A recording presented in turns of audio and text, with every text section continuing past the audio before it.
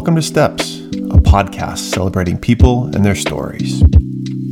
Far too often, we don't give people the opportunity to share their journey, where they've come from, what they've overcome, and the amazing things that have happened in their lives.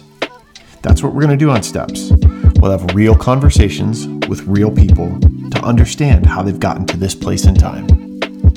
Confucius said, "The journey of 1,000 miles starts with a single step." So, let's start this journey. Today's guest on Steps is Anna Rantala. Anna is a professional beach volleyball player who hails from Finland. She's one of the many athletes who end up making their way to the United States each year to attend a university while participating in athletics. In our conversation, we discuss her journey with this, including all the highs and the lows that can be associated with moving to a new country at the age of 18. From there, her story only gets better as she transitions to a new sport, and how this transition has led her to experience some of the biggest challenges in her life, both on and off the court. Without spoiling too much of our interview, you're going to want to hear how she pulled herself out of a very negative place and found herself on the podium and the journey that took her there. This is a great conversation with an even better human being. Now, let's get into the conversation with Anna. Hello there, my friend. How the heck are you? Oh my God. Hello. I was a little bit nervous. I don't know why for this conversation. Nervous? Maybe it's not because like you and I are strangers. chatted forever, and kind of like good way for me as well right now in my life to reflect and talk to you. So I was a little bit nervous. I'm really good. I'm just happy to see you, and I'm in a good mood. So I love it. I'm happy. I'm so thrilled to see you too. So anybody that's tuning in, right, we'll get into it. And obviously you and I have a previous relationship, but I want you to clue everybody in to where in the world is Anna Rantala right now? I am in Helsinki, Finland. So in the Nordics, far away from you.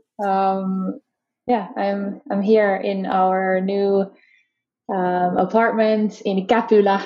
For anybody who knows a little bit about something about Helsinki, it's a nice area in Helsinki. That is so cool, right? And again, that's, Finland's where you're from. That's where you pick up that accent. Everybody wants to say she told you from the Nordics, but describe to anybody that's never been to Finland, right? Because again, I've never been, and I'm fortunate to do research and understand, but what's Finland like? Finland is an interesting country. It's a nice place to be. It has its perks and downsides like every country. But in the summer, it's really light. Nature is green, it's so fresh air. It's nice. So we have the thing that during the summer, the days are really long, so the sun doesn't really go down. So June, we literally have light all the time. Maybe 1 a.m. it's going to be a little bit dark, but not dark. No kidding. Yeah, but then in the winter, it's the other way around. So we barely get any daylight, and that's the tough part. So winter, so summer, that sounds like it's a dream, right? Everybody wants vitamin D, get outside, all that stuff. Sleeping would be challenging, right? Blackout curtains. But winter, I sit in my head okay, during the winter, that's got to be how many hours of daylight do you get in the winter? Is it the opposite? Is it 1? Yeah, I'm not going to lie. It's pretty bad. It's pretty depressing. It's that's when I ask myself, why am I here? But that's why I travel quite a lot. But we usually get I would say November, December, and January are the toughest ones, and then we get maybe 3-4 hours of daylight. Good. How do you combat that, right? Sorry, what do you mean? How do you combat that, right? How do you combat it? How do you deal with only 3 or 4 hours of daylight? Yeah, I don't know. You get used to it for sure. I remember You when don't get used to that. you Like, get used to it, because I was just thinking when I came back from the US. Um, so when I was living there for 4 years and then I moved back, the first year back in Finland was really hard because mhm. I was like, what is this? Like, how do you deal with this? But then, winter by winter, like after time, you get used to it again. But I don't know, you just try to find cozy things. You want to like make your home cozy, you want to eat well, take care of your mental health. Like, I've noticed that, for example, in the winter time, I tend to take care of myself more, like do those Oh. things, like drink tea, meditate, like really kind of like be chill. But then in the summertime, I'm just like, I have so much going on, like I don't need to take care of myself, like you know, it's actually hilarious. Oh, that's kind of funny. But that's interesting, right? Because again, I've talked with a lot of great people on the podcast so far, and again, mental health is a topic that continues to come up. Right, sunlight or sunlight deprivation is something that is obviously a trigger for mental health. Like when we were in Portland, right? We would get a ton of rain, a ton of gray, basically from November through, I mean, heck, when we moved in June, it was still gray and rainy kind of. So like understanding vitamin D deficiency and how that affects the mind, the body, all of that craziness.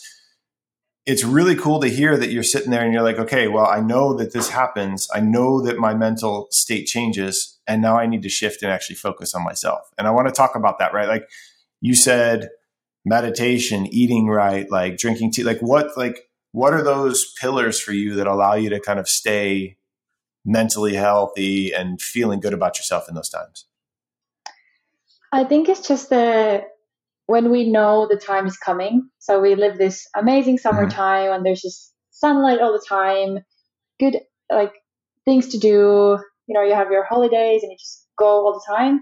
It kind of our culture or our mindset in Finland is kind of like, yes, the fall is coming, and like we know that we soon can again just stay at home and chill, and we don't have to go anywhere. We don't have to have plans, and I think there's something about that kind of like starts to change our mindset, and we kind of know that okay, in the fall I'm going to start to take care of myself more.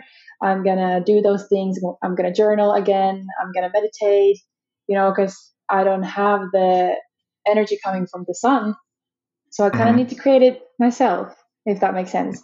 So I don't necessarily, I'm not saying that it's like always like that. I go through periods when I'm just like, I don't want to do anything. It's super depressing. Like, I just need the sunlight. Then I just travel. Mm-hmm. But then, I don't know, there's something about it that I'm actually looking forward again, that I can just like internally calm down and I can do those things that I know kind of help me because I can just focus on myself. It's it's super weird, but when I'm just thinking about it, it makes sense. No, I totally get it. I mean, again, for me, I go to like animals, right? Hibernation, and bears or any animals that like they stockpile food, they prep, right? It's all the prep for the season that's coming, and for them, that's when they sleep, that's when they regenerate, that's when they do all the things that they need to do, right? So it's almost like, hey, we know winter's coming, right? We're coming into this, and we've got this moment to where we know it's going to have some challenging times, but hey, what can we do to lay some groundwork to make sure that it's not as bad as it could be? And if we're going to even take it a step further, maybe not as bad as it could be, even we can make it productive and positive and a good experience while we're waiting for the sunlight to come back around. Exactly. I feel like there's just something about it. I mean, I feel like you kind of get it because you've been in Portland. The weather is pretty similar Mm-hmm. there and here. Um, So they're just, yeah. I mean, the sun is so powerful, amazing thing that just gives you life. So it makes sense. When we don't have it a lot, we try to find other ways to survive. And then when we have it, it's kind of like, oh, I can just let the sun have me. Yeah, just here we are. Well, Take me. what's kind of cool, and again, our conversation is going to go all over the place. And lucky for me, I know a little bit about you and your routines, and some of the some people would call it crazy. I love it, but like you do something that's very unique when the winter months come to Finland. You want to talk about Yes. that? Yeah. Okay. I'm not going to pretend that I'm this like cold water swimming expert or that I do it every day, because I don't know. Somehow I feel like my colleagues like gave me the label, and now every time we talk about winter, it's like, yes, she's the crazy swimmer. I'm like, okay, I really don't do it that much. Even it's like it's funny. But yeah, a couple years ago in the fall, I just started to. I've always loved the water and swimming in the ocean and open air. So I just continued swimming after summer, and I just started to like it. And I was like, hey, this is kind of cool. And then I figured out it's also like a thing that it's good for you. So then I just continued throughout the whole winter. Yeah, I think the couple times it was like minus 20 Celsius. I'm not sure what that's in Do you know what? Fahrenheit. Yeah, I was going to say, I don't know what the It's like, equivalent is for Fahrenheit. it could be maybe something like -5 or something. Um, and And that, I yeah, just felt, that's the air temperature. Yeah. yeah. So we just walked our next to like our nearest beach. There's this little deck that you can go and just like take the ladders into the water. I go there with my boyfriend Oliver. We just try it, and we're just like freezing but loving it. Somehow you just like feel so alive. Your endorphins are just like, Yeah. and yeah, that was probably the craziest, because we didn't have any like what is it called, like a warm place right next to the water. We then had to Yeah. just like change our stuff, then walk like a mile home. Yeah, but yeah, when I'm at my lake house, then we have a sauna, and we just have like the house right next to the lake where we go cold water swimming, and it's nice. It's quite common in Finland. Well, and again, I think there's the pioneer, one of the guys that made it very mainstream, Wim Hof. And again, I don't know what his country of origin is, but again, I know that if I believe he's from the Nordics. But like, obviously now, like in the States, it's super popular. I mean, again, from cold water plunging, I mean, there's different cold tanks that you can buy, and right, like there's one I've looked at that's really interesting recently is like Edge Theory Labs. They've got this inflatable one that is portable, and you can do like, but it's you've got ice barrels and you've got all this different stuff, right? And people are pairing it with saunas, and for multiple reasons, right? Mental health, for kind of challenging the body, the mind, the soul, all of that stuff. So I'm not naive to the fact that it started over in your countries, and I think it's really rad that it's becoming mainstream over here. And obviously, people are making money off of it and creating businesses off of it. But you've got the perfect, you have the sauna, you've got the cold water. Now, are you going to do it again this winter? Is that the plan? Yeah, that's the plan. Unfortunately, we don't live so close to the like a beach or the water at the moment, because we Mm-hmm. moved in May. So I'm trying to figure out a new place. What's the best way to go? But I'll still go a lot to our lake house, so I'll be doing that there. Yeah, I want to keep on doing that, because it's like you said, it's for the mental health. There's just something about it that it's just another way of like finding those ways to survive. I mean, that you get energy, you just get feel good about it. It's for your wellness, Mm-hmm. it's for your health. There's also like, I'm not sure if there's actually like proven benefits from it, but I think Mm-hmm. anything that you find for your mental health, for your mind, something that you find for yourself, keep doing it. And that's one way for me. Oh, 100%. And there are studies, there's tons of studies. I mean, there's people like Andrew Huberman and a bunch of people that, again, that are digging in, and Brian McKenzie, they dig in on the science of all of it, right? But it's the science from the mental side of things, but the physical as well, right? Like, I mean, again, this will be a good kind of transition into like from Finland to, athlete, but like, as athletes, right? Athletes take ice baths post lift after hard practices, that kind of stuff, right? And what it does is it assists in circulation, it decreases inflammation, all of those things. And now we know that it has some of the mental component to it. So like it's really fascinating. I'm really working for like I'm manifesting it, right? Like sauna and cold plunge here at the house. Like that's the vision and goal here in the next I'll call it within the next year is the plan. So amazing. And you can always just book your flights, come here, see it, get inspired, and just do the same. just a quick, easy flight. We'll just go across the pond. Exactly.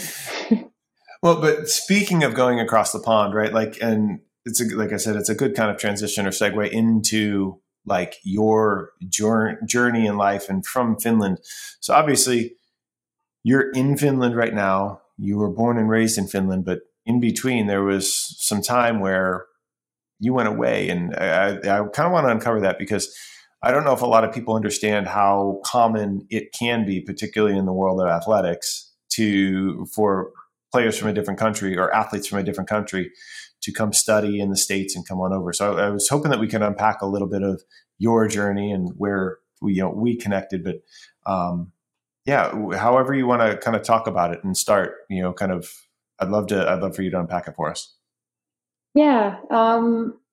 Maybe I start with the fact that in my senior year in high school, like still maybe a month before I was graduating, I still had no idea what I was going to do. So that's usually like, I know in US you're like committed to another school when you're maybe in like a sophomore or a junior. Mm-hmm. And then the opportunity just kind of came alive, and I was like, yes, I'm going to do it. There was lots of paperwork, so much like going back and forth, and then I wasn't even sure that summer if I was going to be able to come. And then a week before I was supposed to leave, I found out that yes, it's a green light, you can go. And I was like, what is happening? Before we go past it, like, can we talk about how that opportunity came about? Because I think that's one of the unique pieces to your journey and your story too. Can you talk about that?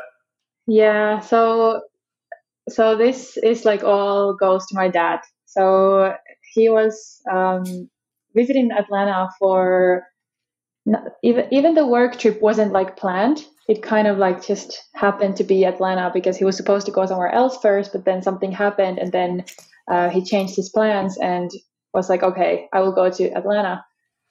And he went there. He had some seminars in downtown Atlanta, and he works in the education world, so he was visiting GSU.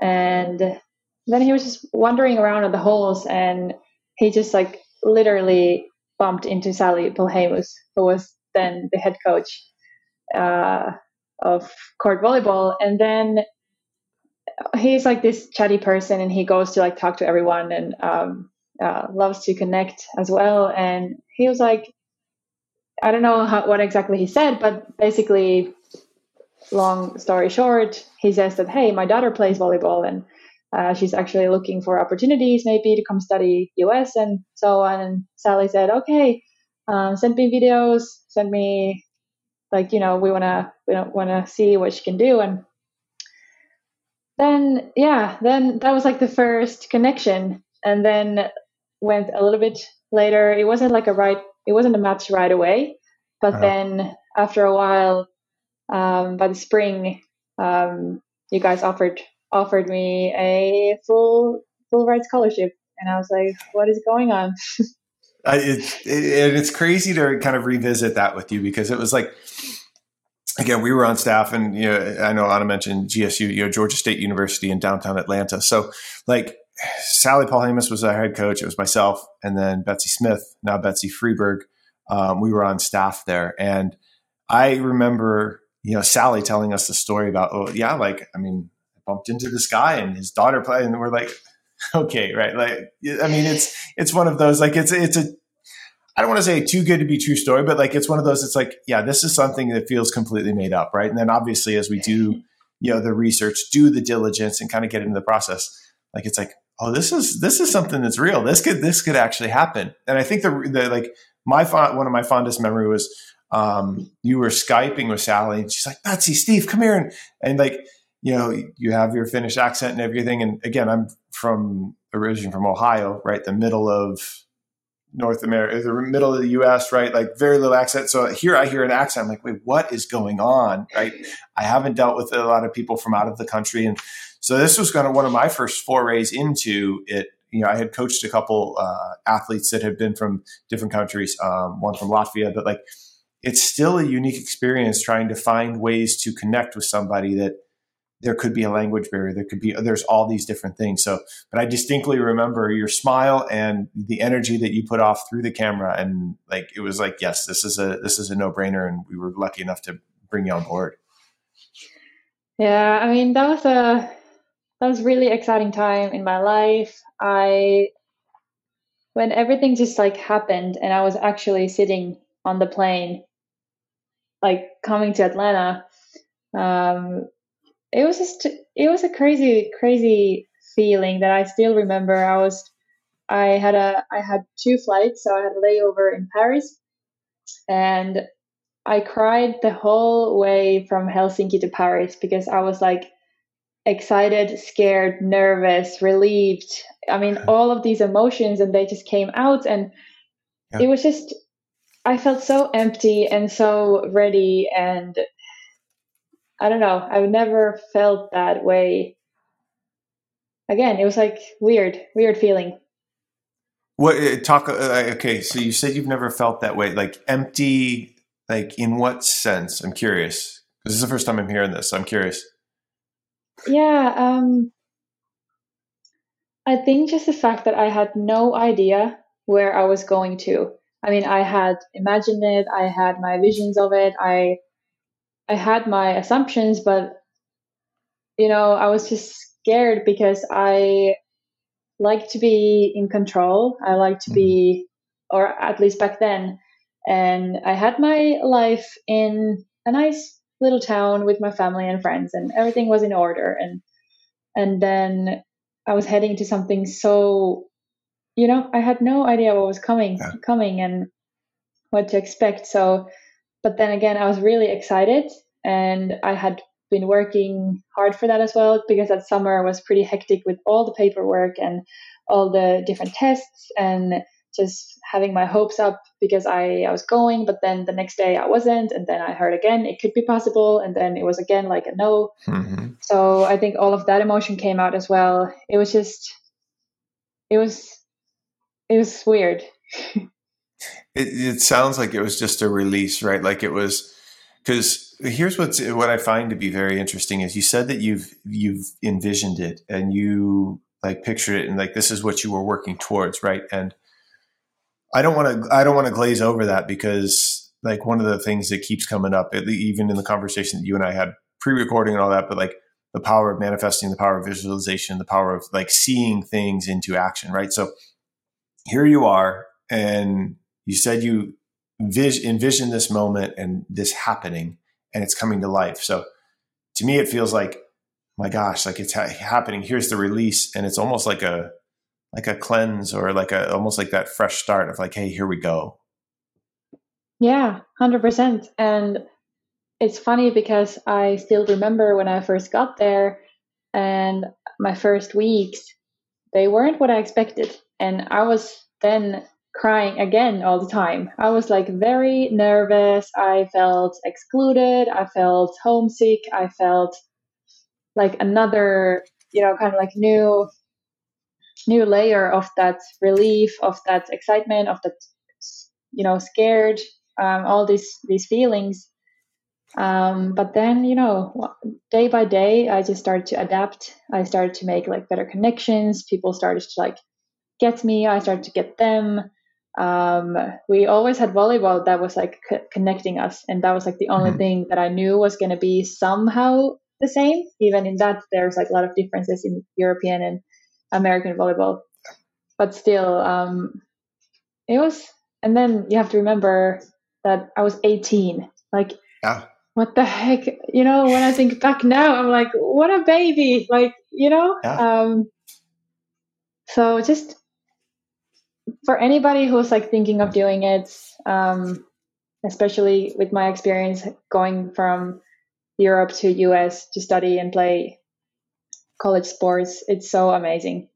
You know, yeah, of course, it sounds scary now when I'm saying that I was just crying and it was Mm-hmm. scary and all of this, but it's such a great concept, such a great experience. You grow so much, you kind of uncover things of yourself that you wouldn't otherwise, because I wouldn't be the person I am today without the experience in the US. I mean, I just got so I got comfortable being uncomfortable there.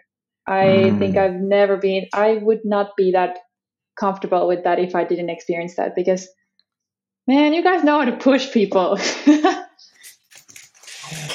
And again, it's,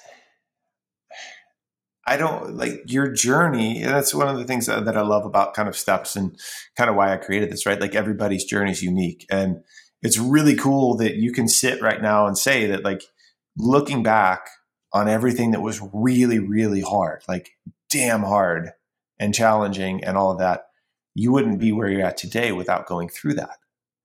Because so many of us, myself included, we sit and, like, when things get tough, it feels like it's never going to end. But we always come out of the really hard stuff, and we always come out of it a better person, and we always learn something from it. So to hear you say that, and again, you're competing on some of the highest levels possible right now with what you're doing in your career, but like even reflecting back then, like that journey was something that was profound for you. And like what what do you think? You said it uncovered things in you. Like, what do you think it brought out in you? Oh, so many things.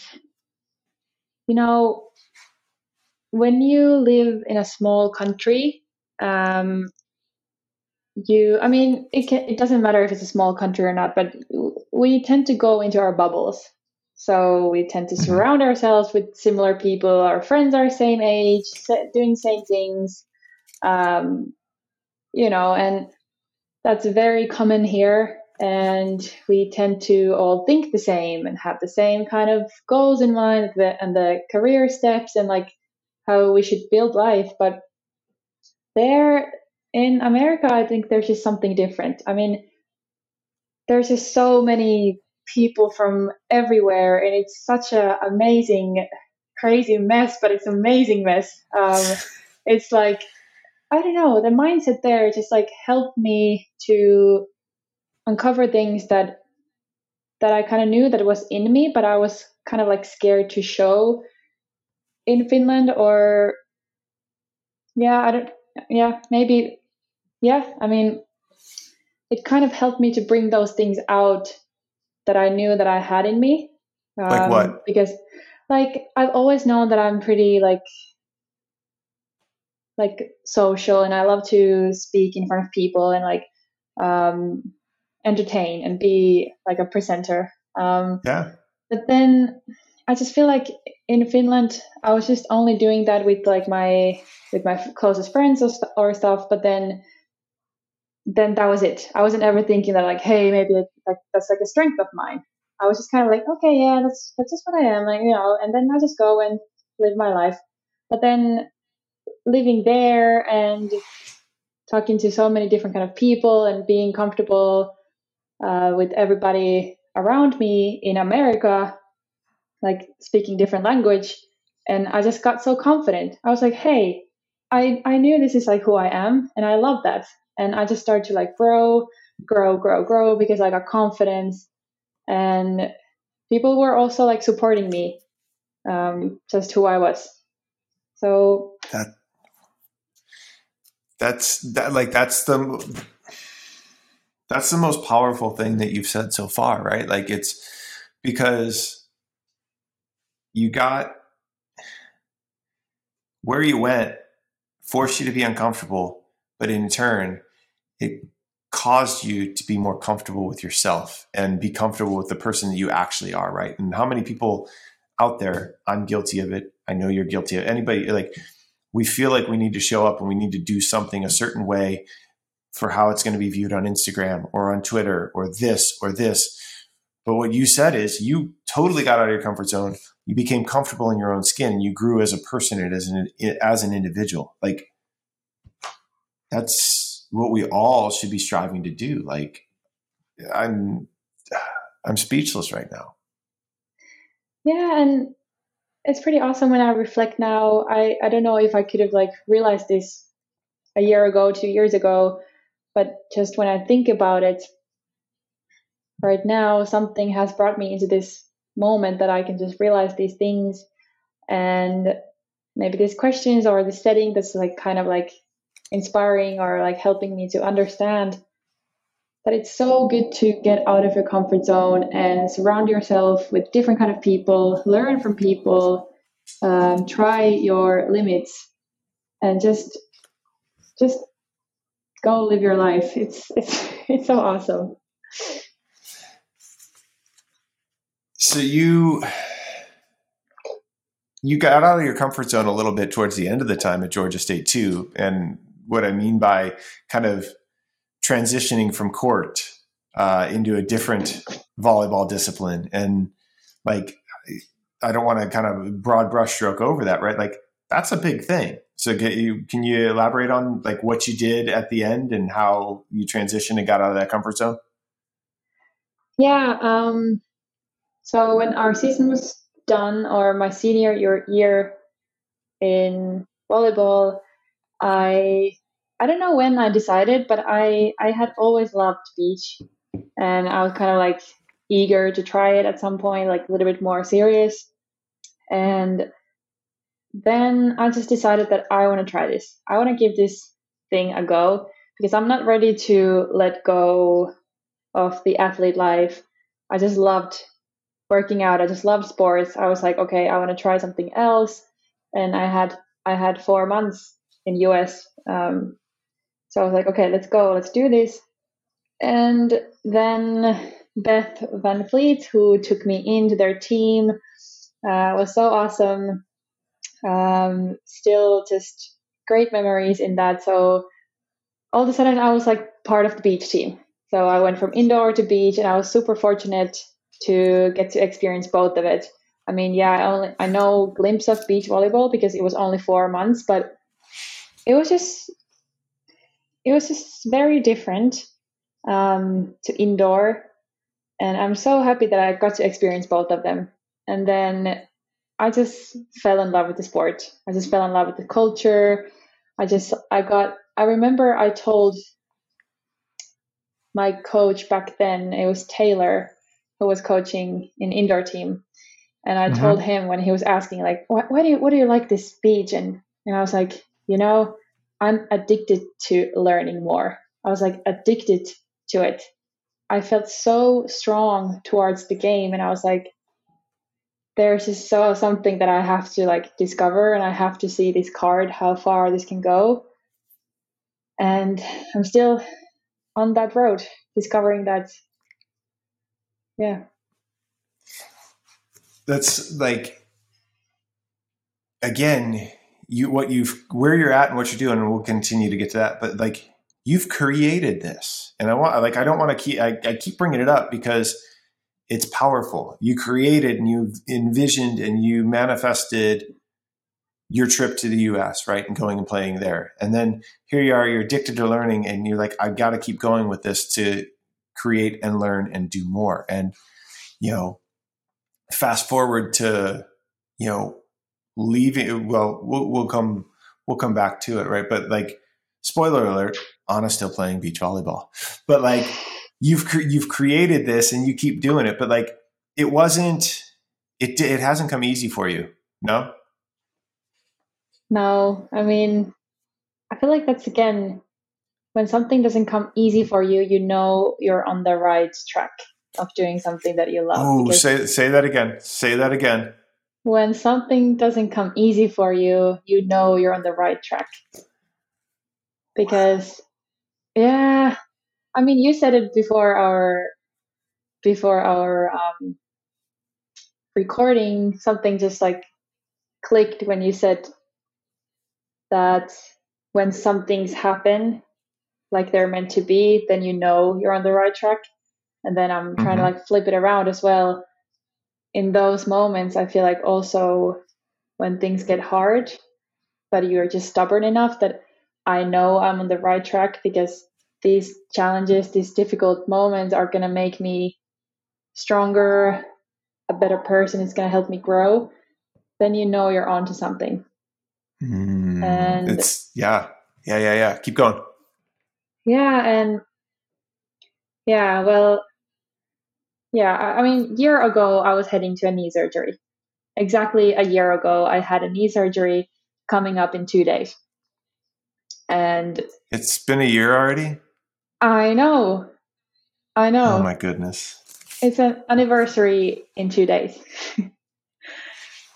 And yeah, it's funny because every athlete knows that there's injuries, there's going to be tough times, but somehow you just think that it's not going to happen to me. You just kind of like, Why is that? I don't know. I mean, there's just something, I don't know if everybody thinks that way. I guess I'm sometimes too optimistic, too positive. So I just like think that Mm-hmm. it's not gonna happen. And then when it happened to me almost 2 years ago, my knee injury, I just couldn't believe it. I was kind of like, it's this is not real. I was really, really upset, and I was going through a really difficult time, and I don't know why I think that it wouldn't happen to me. I guess it's just one of those things that you just know something exists, but it just couldn't, like, I'm unstoppable. Nothing can stop me. Like when you're on your journey, you just Mm-hmm. like, so you see your vision and you're so focused, and you don't even think like there's going to be setbacks. But then when it happens, man, I feel like there should be a way that everybody should kind of like be, I don't want to say be prepared, because we shouldn't be like living in that. We don't want things Mm-hmm. to happen, because then they tend to happen. But I don't know, just somehow a little bit more realistic that life happens, things happen.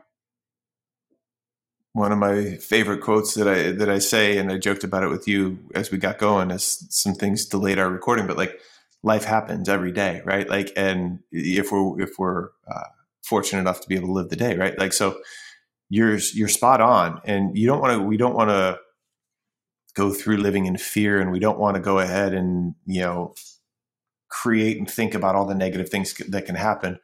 But I think what we need to do is be more open to understanding that life isn't all sunshine and rainbows and unicorns. It's again, there's ups, there's downs, and it's like you've said before, coming through it that makes us who we are and brings us to where we're at. But can we go back to the injury? And I don't want to harbor on it a long time, but like we kind of brushed over it. You said knee injury, but can you explain like what had happened and then kind of the journey along that path?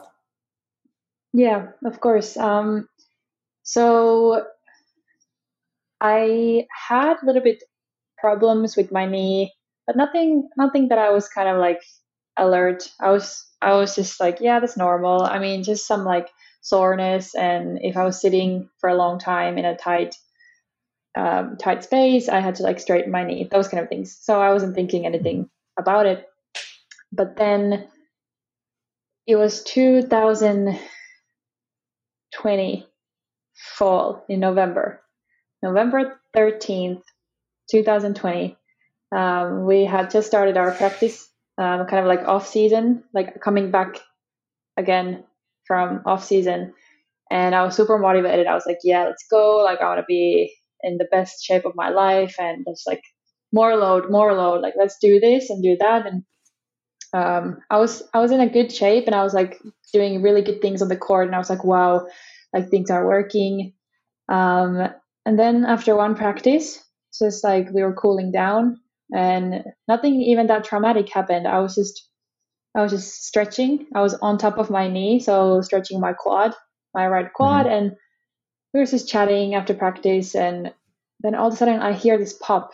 I just like hear this weird pop. I feel something really weird, And I was like, I had to straighten my knee right away. And I was just like, okay, something isn't right.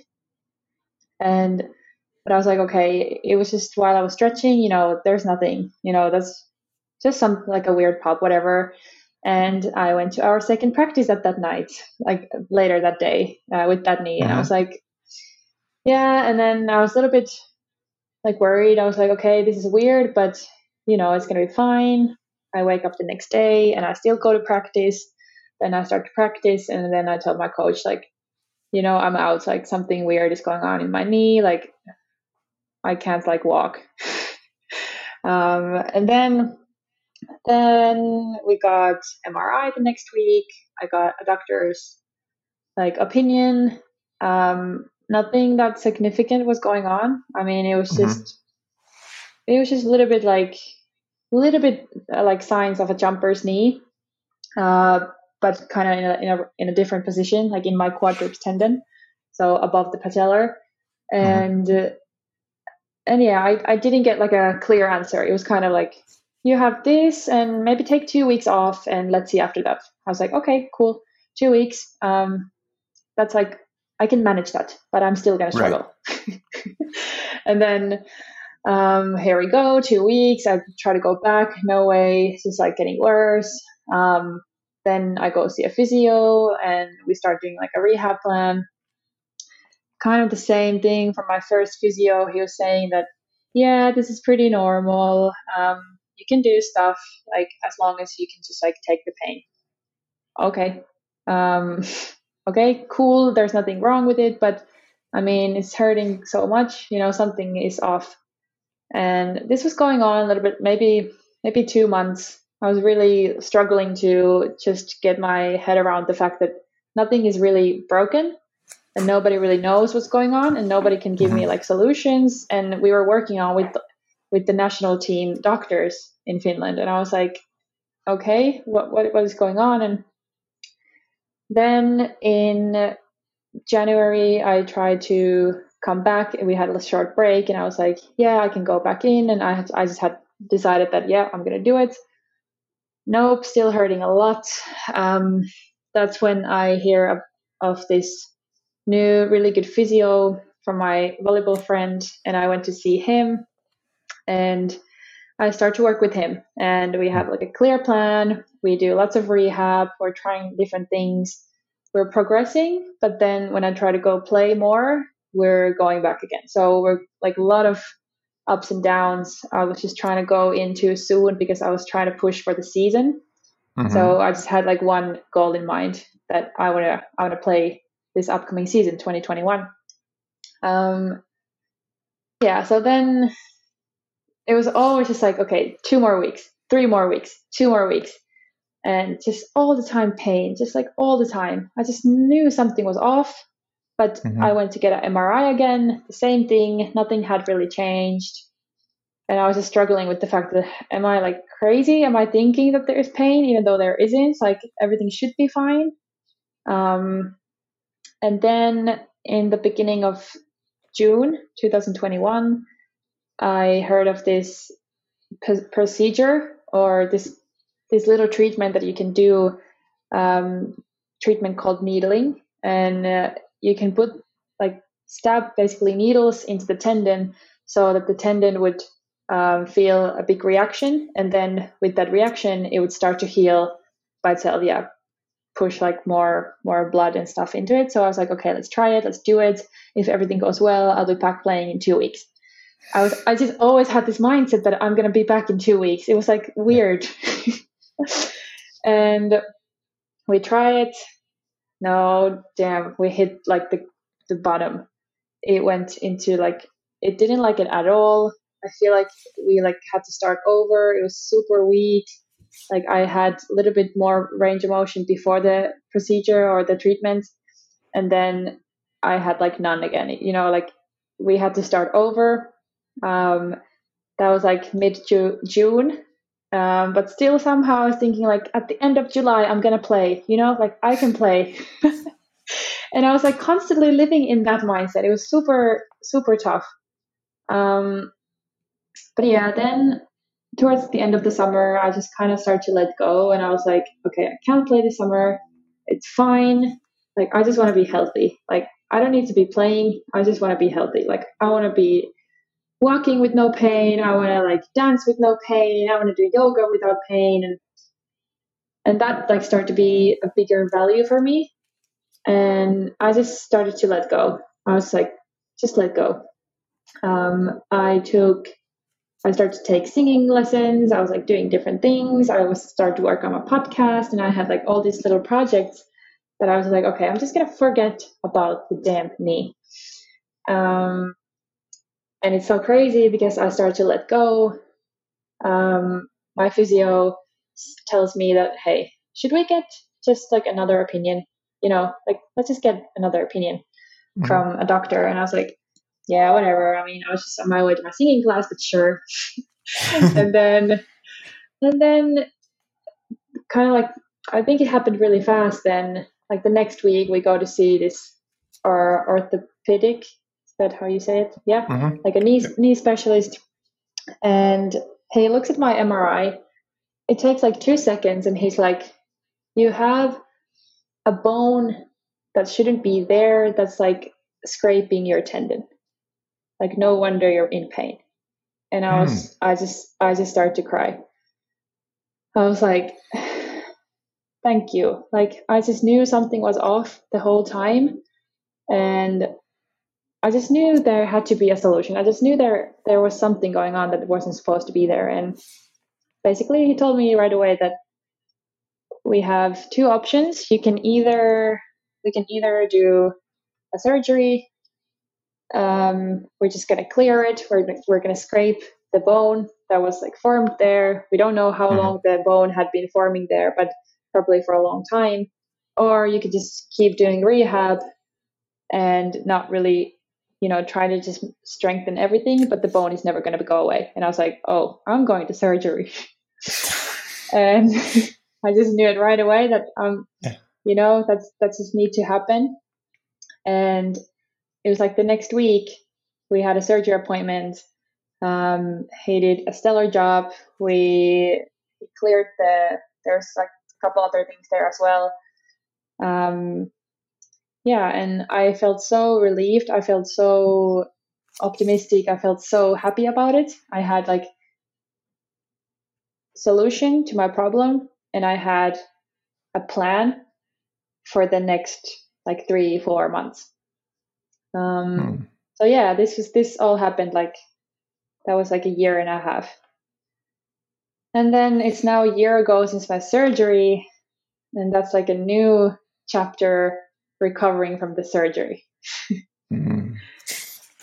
There is so much that you just covered that I feel as though we need to unpack. And the thing that first comes to mind, I mean, that was a story. But that's the cool thing about it, right? It's your story, and your story, I'm guessing, isn't all that different from somebody else who could listen to this too. So I think that's what's the unique thing, right? Like, I want to go like the athlete's mindset, right? Like 2 weeks. Again and again, I'm friends with a lot of it. We've worked with great athletic trainers and all that stuff, right? Like, and they can do a lot in a short period of time. But again, it's kind of common. Like, hey, let's push through. Let's do this. Let's evaluate again in a couple of weeks. Let's evaluate in a couple of weeks. And it sounds like that was the mindset you were in. And I wanted to understand how you just arbitrarily landed on 2 weeks, or like, and what that thought process was, what happened every time you hit that 2 weeks and it was, hey, no, we got to stop. I don't know how I landed into 2 weeks. It just kind of became this like, since nothing was wrong, you should be able to do things. Just give it a 2 weeks. That was kind of just what I got from the specialist, and I was like, okay, 2 weeks it is. And at that time, we had a little bit like unclear coaching situation as well. And also with my doctors back then, I wasn't very like close with them or anything. So I didn't really have this support from professional standpoint. I was just kind of trying to figure it on my own. I was putting a lot of like on Instagram, like if any other athletes have had the same thing, and I was just like speaking that out a lot.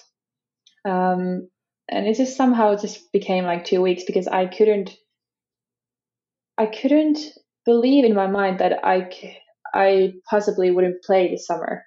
So then the 2 weeks always gave me comfort somehow because it's kind of like a long time, even though it's a really short time. Mm-hmm. But it was so hard every time we kind of hit that 2 weeks. I just always looked at my calendar and I was like, oh my God, again, I'm still not there. I haven't even done, I haven't made any progress. And it was super hard. I was like, that spring was the most challenging part, I think, because we were getting closer to the season. It was always that 2 weeks, and there was a little bit progress, but not really like Mm-hmm. that big that I could play. So that was just tough. And that's why I think I wanted to do the treatment in the beginning of summer because nothing had helped before. And that was like my Sure. last hope that, okay, if this goes well, you can be playing in the beginning of July. And then I also had like my partner back then, she needed to play as well. So then I was like, oh my God, I need to be playing as well. Like she's been just waiting. Like, what is she going to do? And we don't have that many like players in Finland that you could just like take someone, a decent Right. player. So that was tough as well because it was really hard for me. It was hard for her. The whole situation was it was just tough. Yeah, I wanted to talk about that because again, obviously in beach volleyball, you like when you're part of a team, right? That's your other person on the court, right? Like you develop this bond and this relationship, and here you are, you're going through things, and you know something's wrong, but yet you keep, I'm going to come back. I'm going to come back. This is like how like what did that do to the dynamic of the two of you, and how did you guys navigate that relationship both on and off the court? Yeah, that was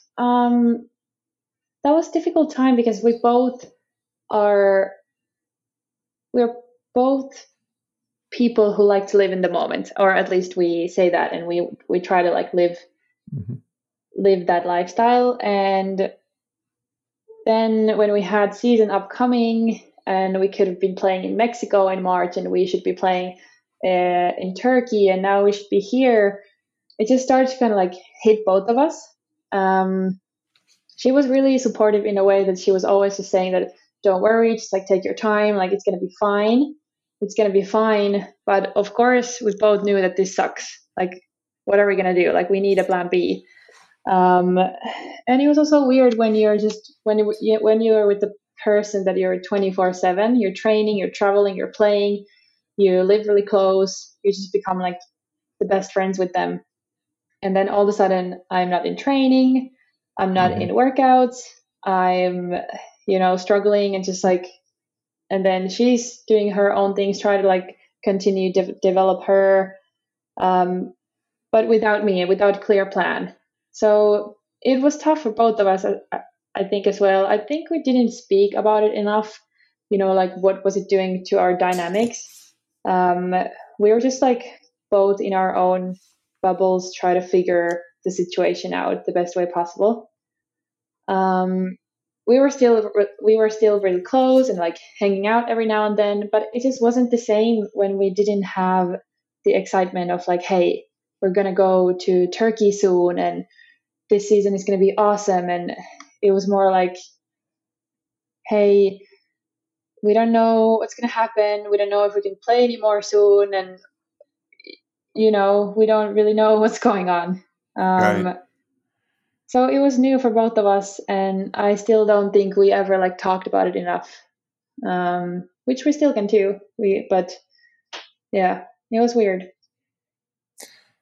And I think that dynamic it's unique from the beach side of things, right? Like you said, I mean, you're around each other 24/7. This is the person you're relying on.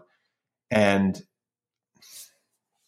it, it's got to be tough because you're both very invested, but then there comes a point in time to where it's like, look, we need to, something needs to change. right? Like we need to, we're not functioning the way that we were. Was there a moment that you're like, okay, look, I can't do this for you. I can't, like, was there a breakup moment? Mm, there was like a slow breakup. There wasn't a Okay. breakup like in your face kind of breakup. It was kind of Yeah. like obvious shift was happening. And that was tough. It was like tough for both of us because that wasn't the plan. We were supposed to play and do Yeah. these things, and we were really close, and we just had like the same energy, and we were really close. And then all of a sudden, she is playing with someone else, and I still don't know what's happening, and I'm still struggling and don't have any clear vision, and she's starting a new journey with someone else, and it's really hard, and especially when you bond a friendship around that. I mean, I was her maid of honor at her weddings, and Oh, like we were super close. yeah. Um, and then it just goes to a different direction. It was hard as well because you have the person when everything's going like well, and you're in it together, and you're playing, and you're super invested to each other, and you try to do everything you can for your team to be better, but also for your friend. But Hmm. then all of a sudden we don't have the team anymore. We still had the friendship, but it was like also going to different direction because we weren't together all the time Mm. anymore. Yeah. That's that's tough. That's so. How are you? And you said you have a new partner. Yeah, I mean, but obviously now you're playing. But like, how is your relationship with her now? Um, it's good. It's we've talked about a lot of things, and we are still close. We're not that close that we used to be.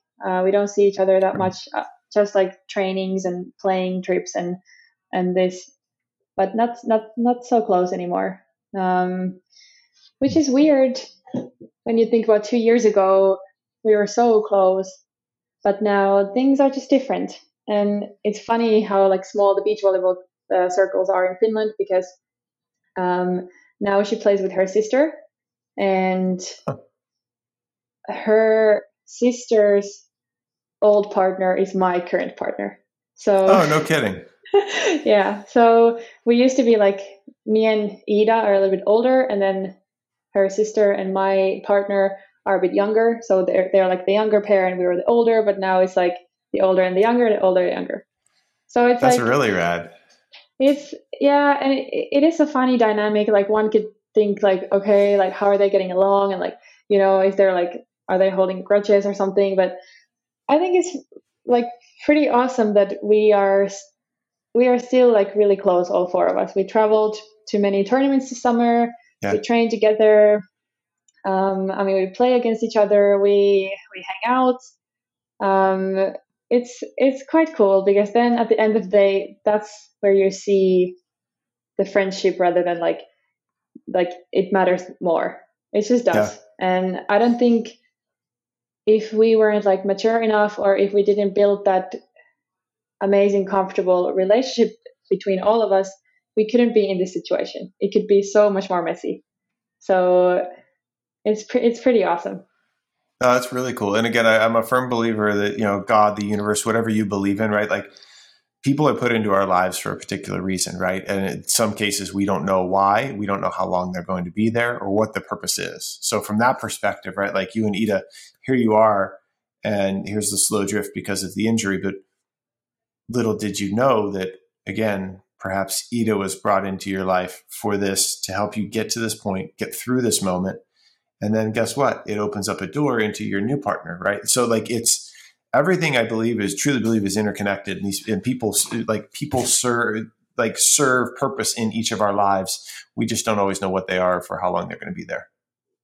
Yeah, exactly. And sometimes you forget that. Sometimes you're so like Mm-hmm. in the going through the motions, or just going through something, that you just don't realize that or remember that. But when you do, you just see things so different way. I mean, it's exactly how Yeah. you said it. People are put into our lives for a reason. Well, and even just you saying that and articulating that, right? Like I'm sitting and watching your energy change and everything. Because again, we've talked over some heavy stuff and injury and all of this stuff, and even like the breakup with Ida and the slow separation. But when we can sit and take a step back and realize, like, look, oh, like, yeah, all of this is happening for a reason. The people here are for a reason. And again, like we're where we're supposed to be. It's really powerful. And it actually kind of makes me, I'm going to bring it back around to like your freeing moment, your give up moment on your injury, right? Like it's one of those that like, this is what is going on and I can't do anything about it. So I need to embrace it. How did you come to that? Right. And then like, what was it? What was that like for you? Because again, that's not like you literally were saying 2 weeks, 2 weeks, 2 weeks. I'm miserable. This is tough. And I'm not glossing over the tough times. We can talk about that too. But I do want to talk about like when you just gave it all up to something else. I think it was the moment overall when the season was approaching to an end. You know, it was end of July, beginning of August last year, and that was kind of getting to me. I was like, huh, thank God the season is over soon. But it was just these things that people were, even though people were saying these things to me earlier, you know, I had a few coaches who were saying like, Anna, just like let go, just like do other things. Don't play this season. You know, they were saying that to me in the beginning of the season. I was like, oh my God, that's so terrible. Like, wow, they're saying to me, don't play. Like, look, I'm going to play. And I couldn't take that in at all. But then at the end of the season, I don't know, everything just started to kind of calm down and I was ready to receive and take it in. And all of a sudden, my mindset was like, huh, that's so smart. You're saying things to me that, like, you know, it's just making sense. I can take this in. And I had one coach who told me, like, hey, just do something else. When I had my injury, I started singing lessons. And I was like, okay, that's quite cool. I want to do that. Before I would have been like, okay, I'm not going to do that. You know, I'm gonna be playing this season. I'm going to rehab my knee and I'm going to do this and this and this. And yeah.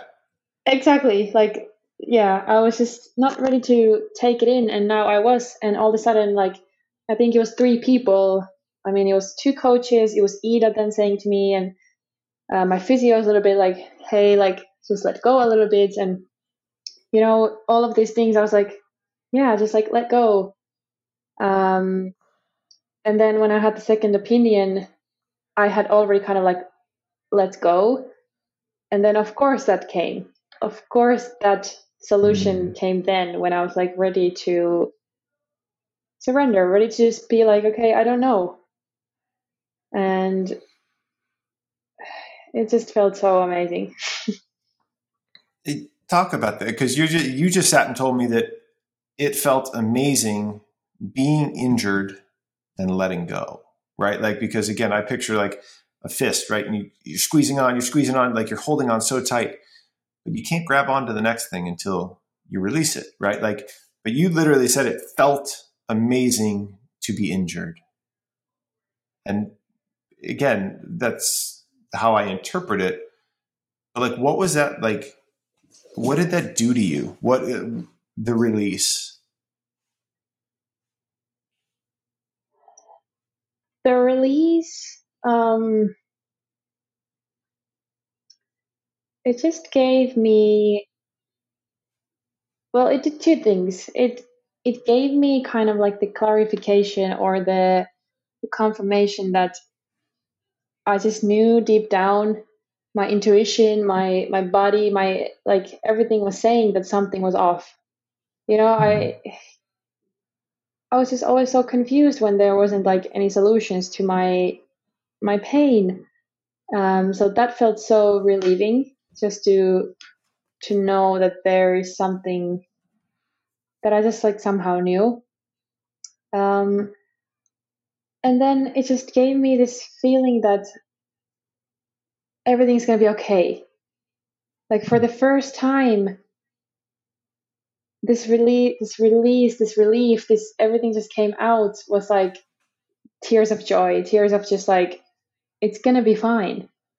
Because beforehand I was in that like holding on so hard, and I was like 2 weeks, 2 weeks, 2 weeks, and I was like, oh, this, I don't know. And then all of a sudden it was gonna be fine, and those were just the feelings that took over. Right.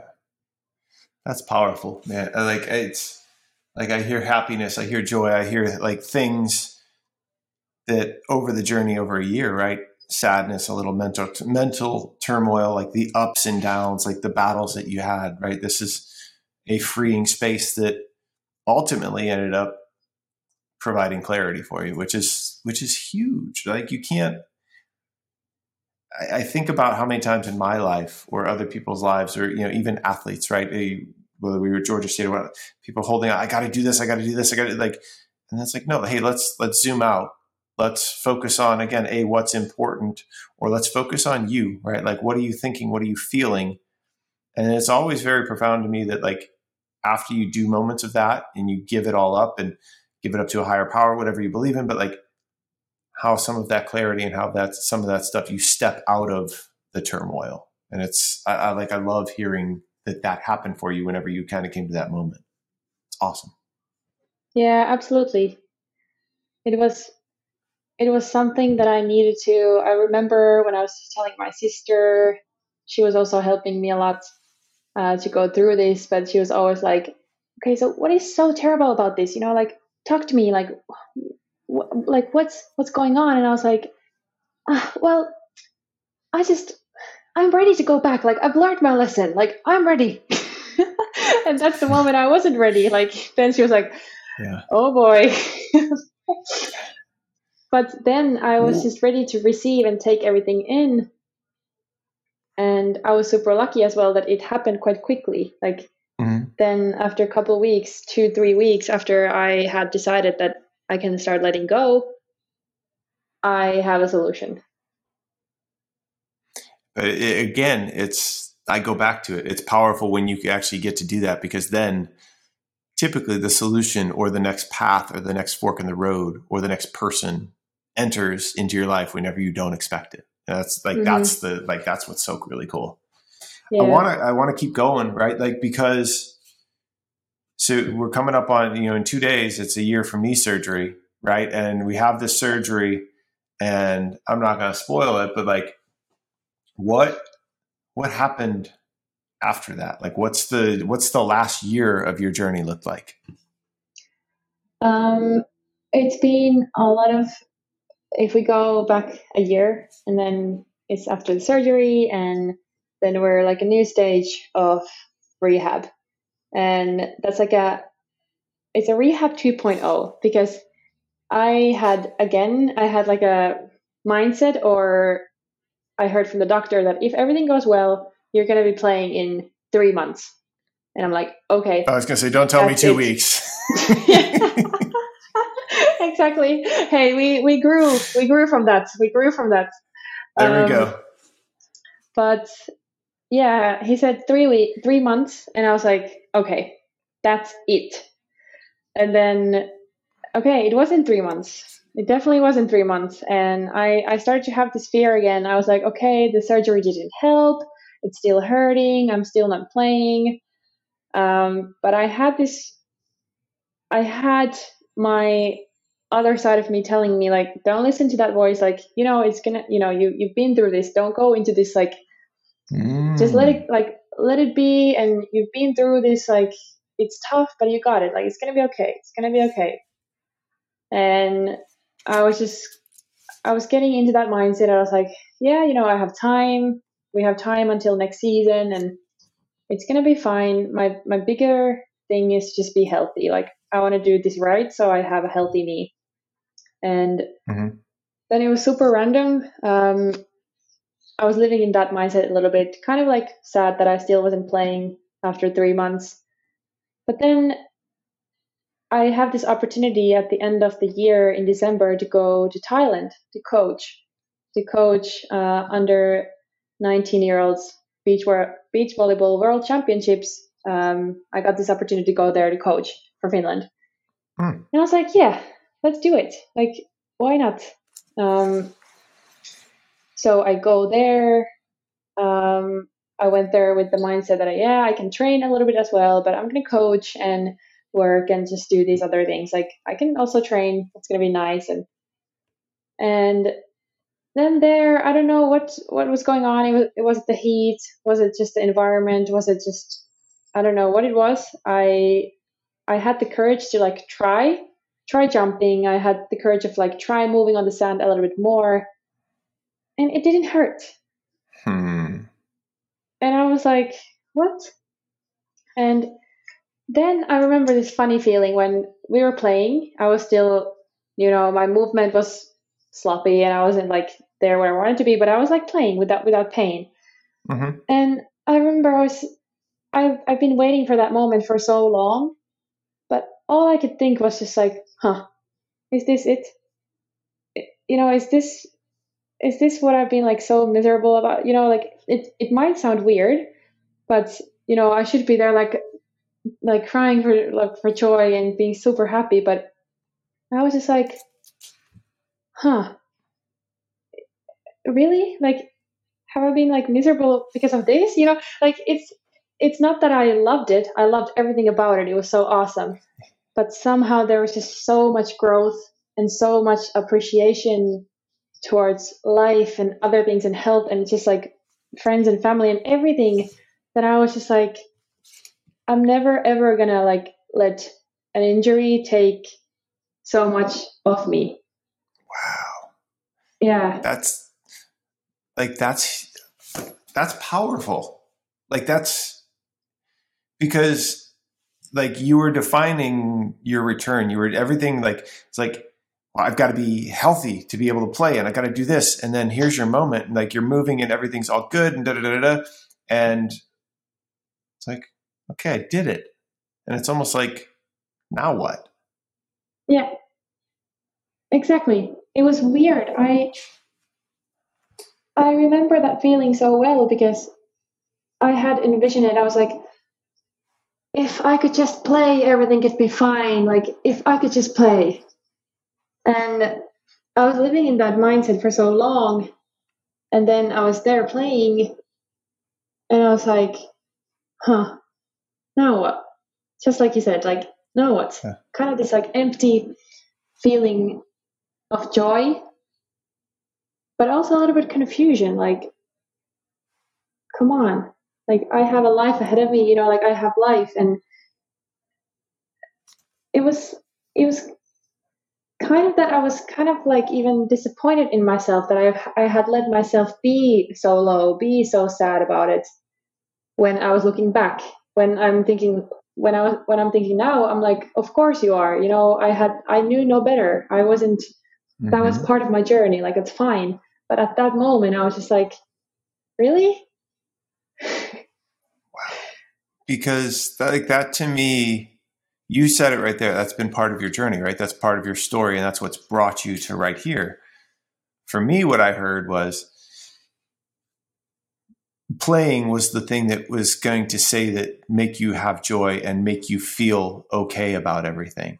But yet, in that moment, you had a quick realization that you were okay despite playing. You were okay because you weren't playing. And that's how you talk about growing, you talk about learning, right? Like you were okay. You were more than okay. You were really good without playing. And the playing part, in my mind, doesn't define who the heck you are. That's what's big for me. Yeah, exactly. And then it's funny because you say that because now I can look back and I was just thinking a couple of weeks ago with my friend who was also going through an injury at the same time I was. And we were speaking a couple of weeks ago because she's now back as well. And she asked me that, do I feel like I was happier during my injury? And I was like, you know what? Yeah, because, and we were thinking about it and we were like, why the heck is that? That sounds so bizarre. That sounds so weird. Why would we both feel that way? And we realized that when we were going through a tough time, we had to slow down. We had to find ways to make us happy. We had to find ways, I was meditating then back way more. I was more present. I was more aware.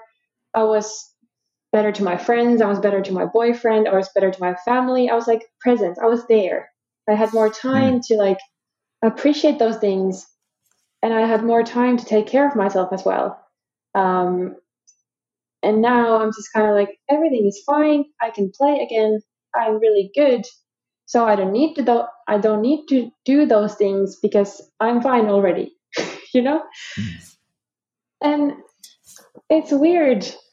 And I really want to get back to that. I'm really happy we had that conversation with my friend because now I'm aware of it again. I didn't even realize that because I've been in this roller coaster of like summer playing tournaments, workouts, work, holiday, endless light.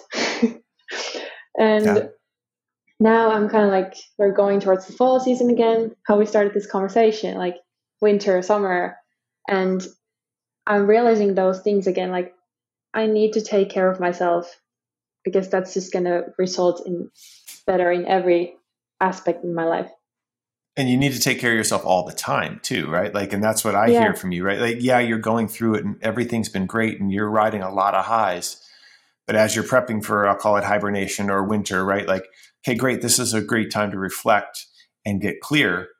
But like, as you and I have had previous conversations about, right? Like, it's all about developing routines and developing, something that allows you a process to go ahead and make sure that you're progressing and you've got these certain things. Like for me, I've shared it with a couple different people at different times, but like I've got 4 things that I'm working on daily. It's moving, it's breathing, so move, get out and move around, breathing, right? It's some form of meditation or even just pausing and reflecting. It's praying for me. It's digging into my Bible and, having conversation with God, and then connecting with another person, because that's the stuff that lights me up. But like, it's for you and for anybody else out there, right? It's figuring out what those systematic things that you can incorporate into your day that allow you to, use your word, be more present, to live life and be and do all of those things. So are there things that you naturally do or are looking to get back to, right? You said you meditated, journaled, like what are the things that you could add in or that you'd like to kind of bring back around that helps you feel a little bit more whole and more present? Yeah, definitely journaling. That's been one that I just love having my morning journaling. But then I just haven't done it all summer because I've been traveling, I've been in different places, and that's not an excuse. That I'm just saying that, yeah, I haven't been able to do this because, I'm traveling. Like, right, because that Because you haven't made it a priority. exactly. But I'm like, I'm doing that a lot, just kind of like find reasons that I can't be doing something, even though I totally could, because yeah, I'm not making it a priority. But that's something that's going to be on my priority list. Also, getting out, breathing some fresh air, meditating, because now we have the opportunity as well. Like when I go out of my door, I'm outside. Like I used to live in an apartment building where I had to go downstairs, and it wasn't that easy. So now it's just there, but I'm not doing it.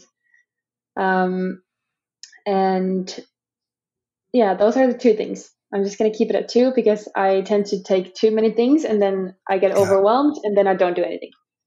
I love it. But again, I'm a cut from the same cloth. You and I talk about that a lot. So yeah, like I think those are 2 good things to get grounded in and really kind of build off of. I think that's awesome. You mentioned, right, like going and doing and being all around, right? Like athlete life, it encompasses you. Like it literally takes over, and like it's not all sunshine and rainbows and glamorous. And like, I mean, again, you don't prioritize, reflection, meditation, all that stuff because you're constantly going. Could you talk about that? And then let's kind of the journey over like athlete life right now. And then let's bring it around to, I guess the culmination of what happened a couple of weeks ago as we kind of transition into that. Yeah. Yeah, it can be pretty hectic. So basically after Thailand trip and after just like getting back, I made a successful comeback, I guess I could say. And we started our season this summer. And yeah, we traveled a lot. We went to Scotland, we went to Turkey, we went to Spain, we went to Italy, we went to Poland, we went to Slovenia. All in a Yeah, span of like how many months? Like how long? Like what was the time frame? like within 2 months. Oh my So goodness! basically, every time we got home, we either stayed home for a week or so, and then we went again, Holy or cow! then we also had a period that we were in Italy for 2 weeks, and then we went straight from Poland to Italy. So we were on the road for 3 weeks in a row.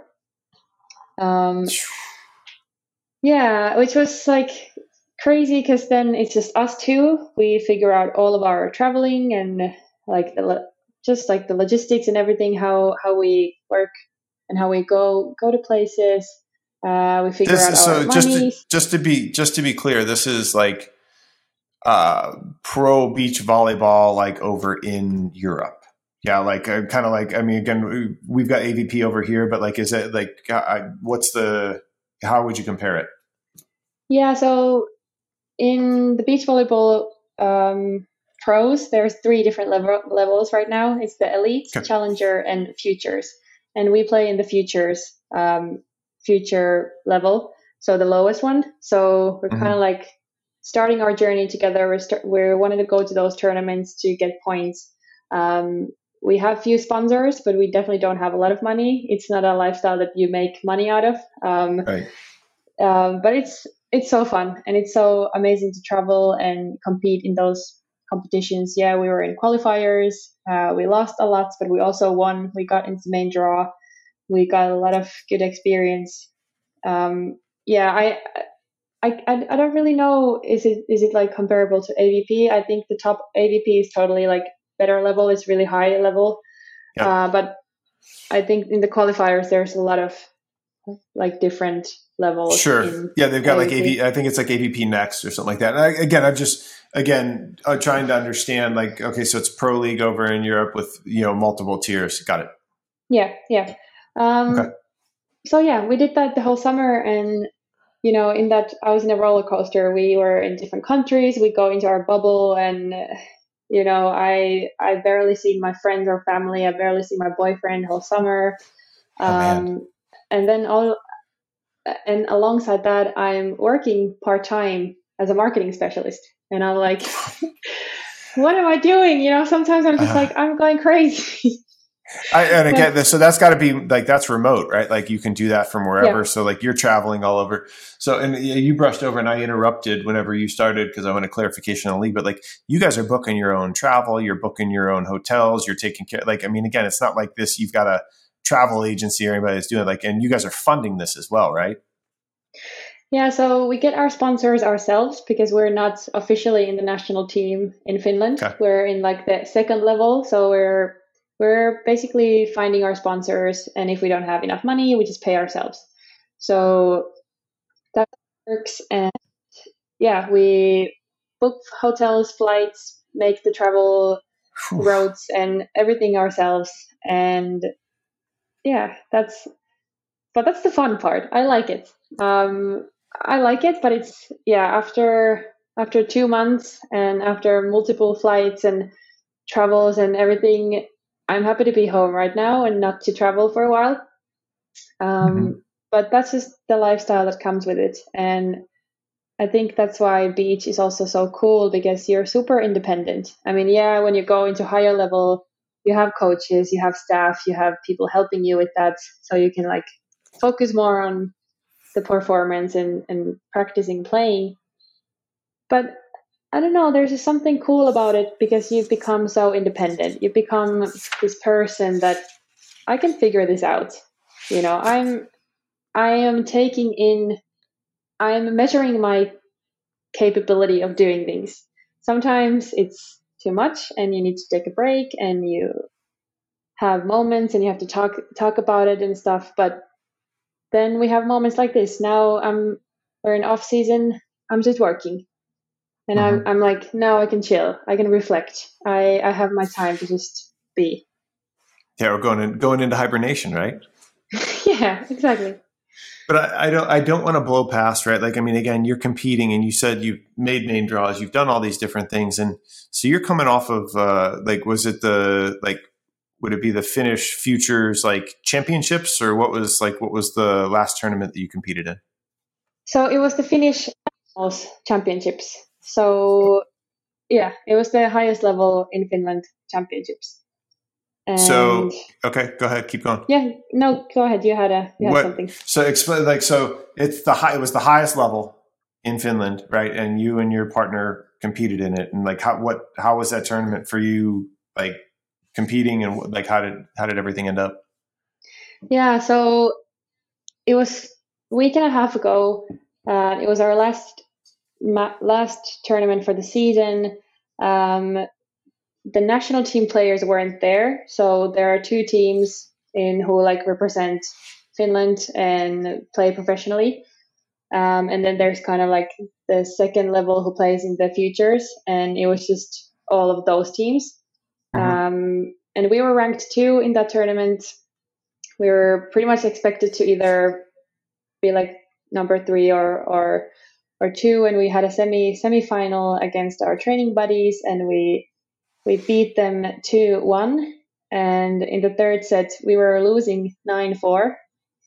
We were also losing 13-10, and Ooh. we came back from it and we won. We won that. It was super like emotional match because we know them so well and like we're friends with them and everything, and we beat them, and that was like a match that after that we felt super relieved, and we were like, Yeah. okay, now we're in the final. Now we can play free. Now we can just go into the game. And funny enough, we are playing against my old partner Ida and her sister. So our old partner. I didn't know that. Yeah. Oh man. So we play against them. They're ranked one and we're ranked second. They were like expected to win because they're ranking one and they've like played more overseas and had better results there. And yeah, we won 2-1. We played really, really good volleyball. We served really well. We just like played so free and we just enjoyed it so much. There was a great crowd, so much support. It's just like so awesome. And we won the Finnish championship. Yo, I'm talking to a champion, like the Finnish champion, beach volleyball champion. Like, I mean, but I don't. I mean, exactly. I mean, I saw you had the 20. Did the 24 hours of wearing the medal and everything like that. Like, and you have to, right? That's the coolest part. I'm not brushing past it. I'm going back to something that you said twice in just the past 2 minutes about you playing free, right? And sorry, Steve. You were playing free. You're good. Yeah, good. Ollie, okay. I'm still in the podcast recording. It's okay. No.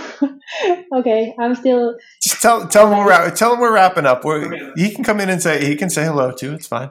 Yeah, he'll probably come in. Yeah. Okay. All good. And again, I'm probably not going to edit that out because that's maybe the fun part. But like, what was I saying? Oh, you said it a couple times, right? Like playing free, right? And again, that to me, that's a red thread, or that's a theme that's come up multiple times in our conversation, right? Like you gave up and you were free to just kind of go explore things coming out of your surgery or coming out of like your injury, and then it leads to a surgery, and then here's your healing, right?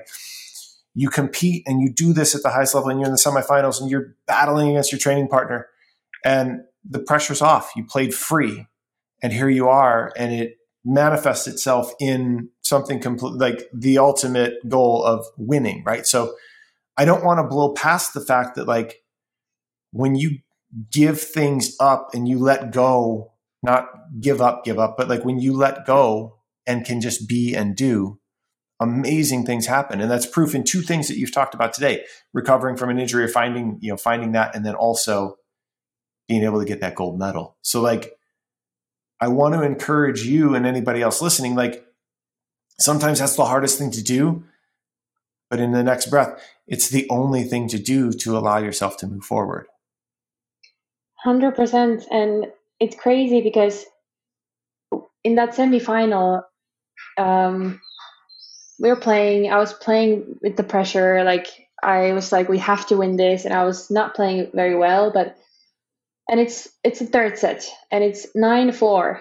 We're playing to 15, and it's 9-4, and we're losing, and I'm like, oh my god, we are losing, like we can't lose, and I'm like super tight and super nervous, and I just remember having a conversation to myself, and I don't think I could have this without going through the injury and like growing and doing all of this like mental work. Mm-hmm. I just remember I was talking to myself. I literally had this conversation. Okay, you can either lose this game and go to a bar or to a restaurant and be super sad and just like whine about it and just be like disappointed and be like just like you didn't give your all, or you can just now let's go and just enjoy this. Like you don't have this moment, so you can enjoy it and just start enjoying and letting go. And then I just let go, and I scored. We did a side out. It was 9-5, and after that side out, I just knew that we were going to win. It was a weird feeling. I was like, okay, we got this. My passing got like really good. I was seeing the court. I was serving aces. I took a block. I just did those things, and all of a sudden it's like 9-11. Then we had a little lump again. It was like 13-10. Then ace, another side out. All of a sudden it's like 14-14. It's crazy. This game is so mental. This game is so crazy. It can change in like 30 seconds. It can be something. It's the moment when you think that you're gonna win. That's the moment when you lose. Mm-hmm. Because it's so small margins, and I see it all the time. I see it everywhere. I see it in the pro games. I see in the juniors. I see in like volleyball and beach volleyball, tennis. These games. And it's so fun because I went through all of this injury, and now I can see the results that I was working on.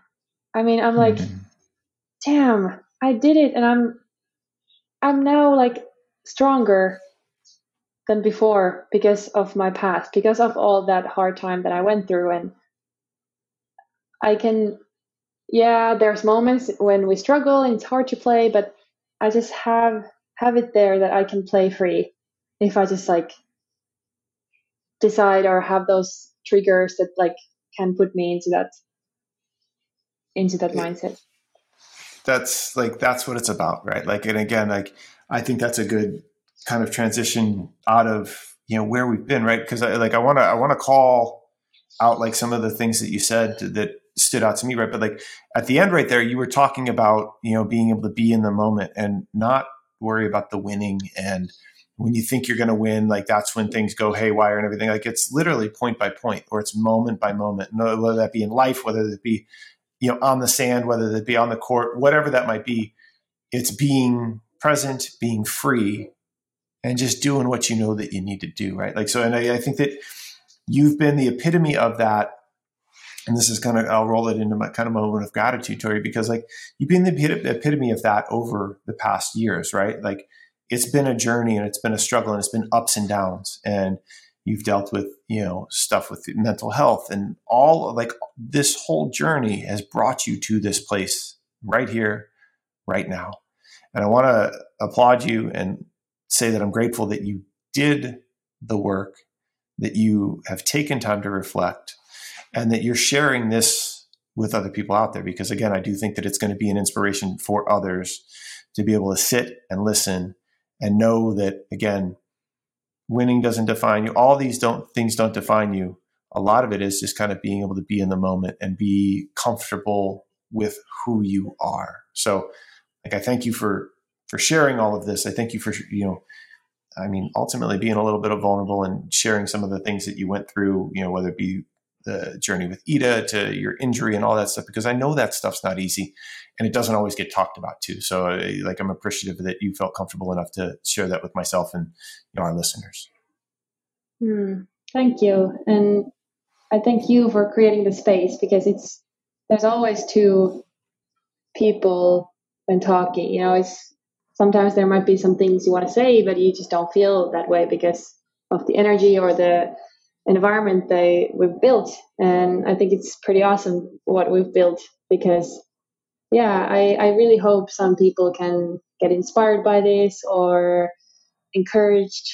Um, it's tough. Injuries are so tough, but I know it's like corny to say that you like grow so much from them, but you just do.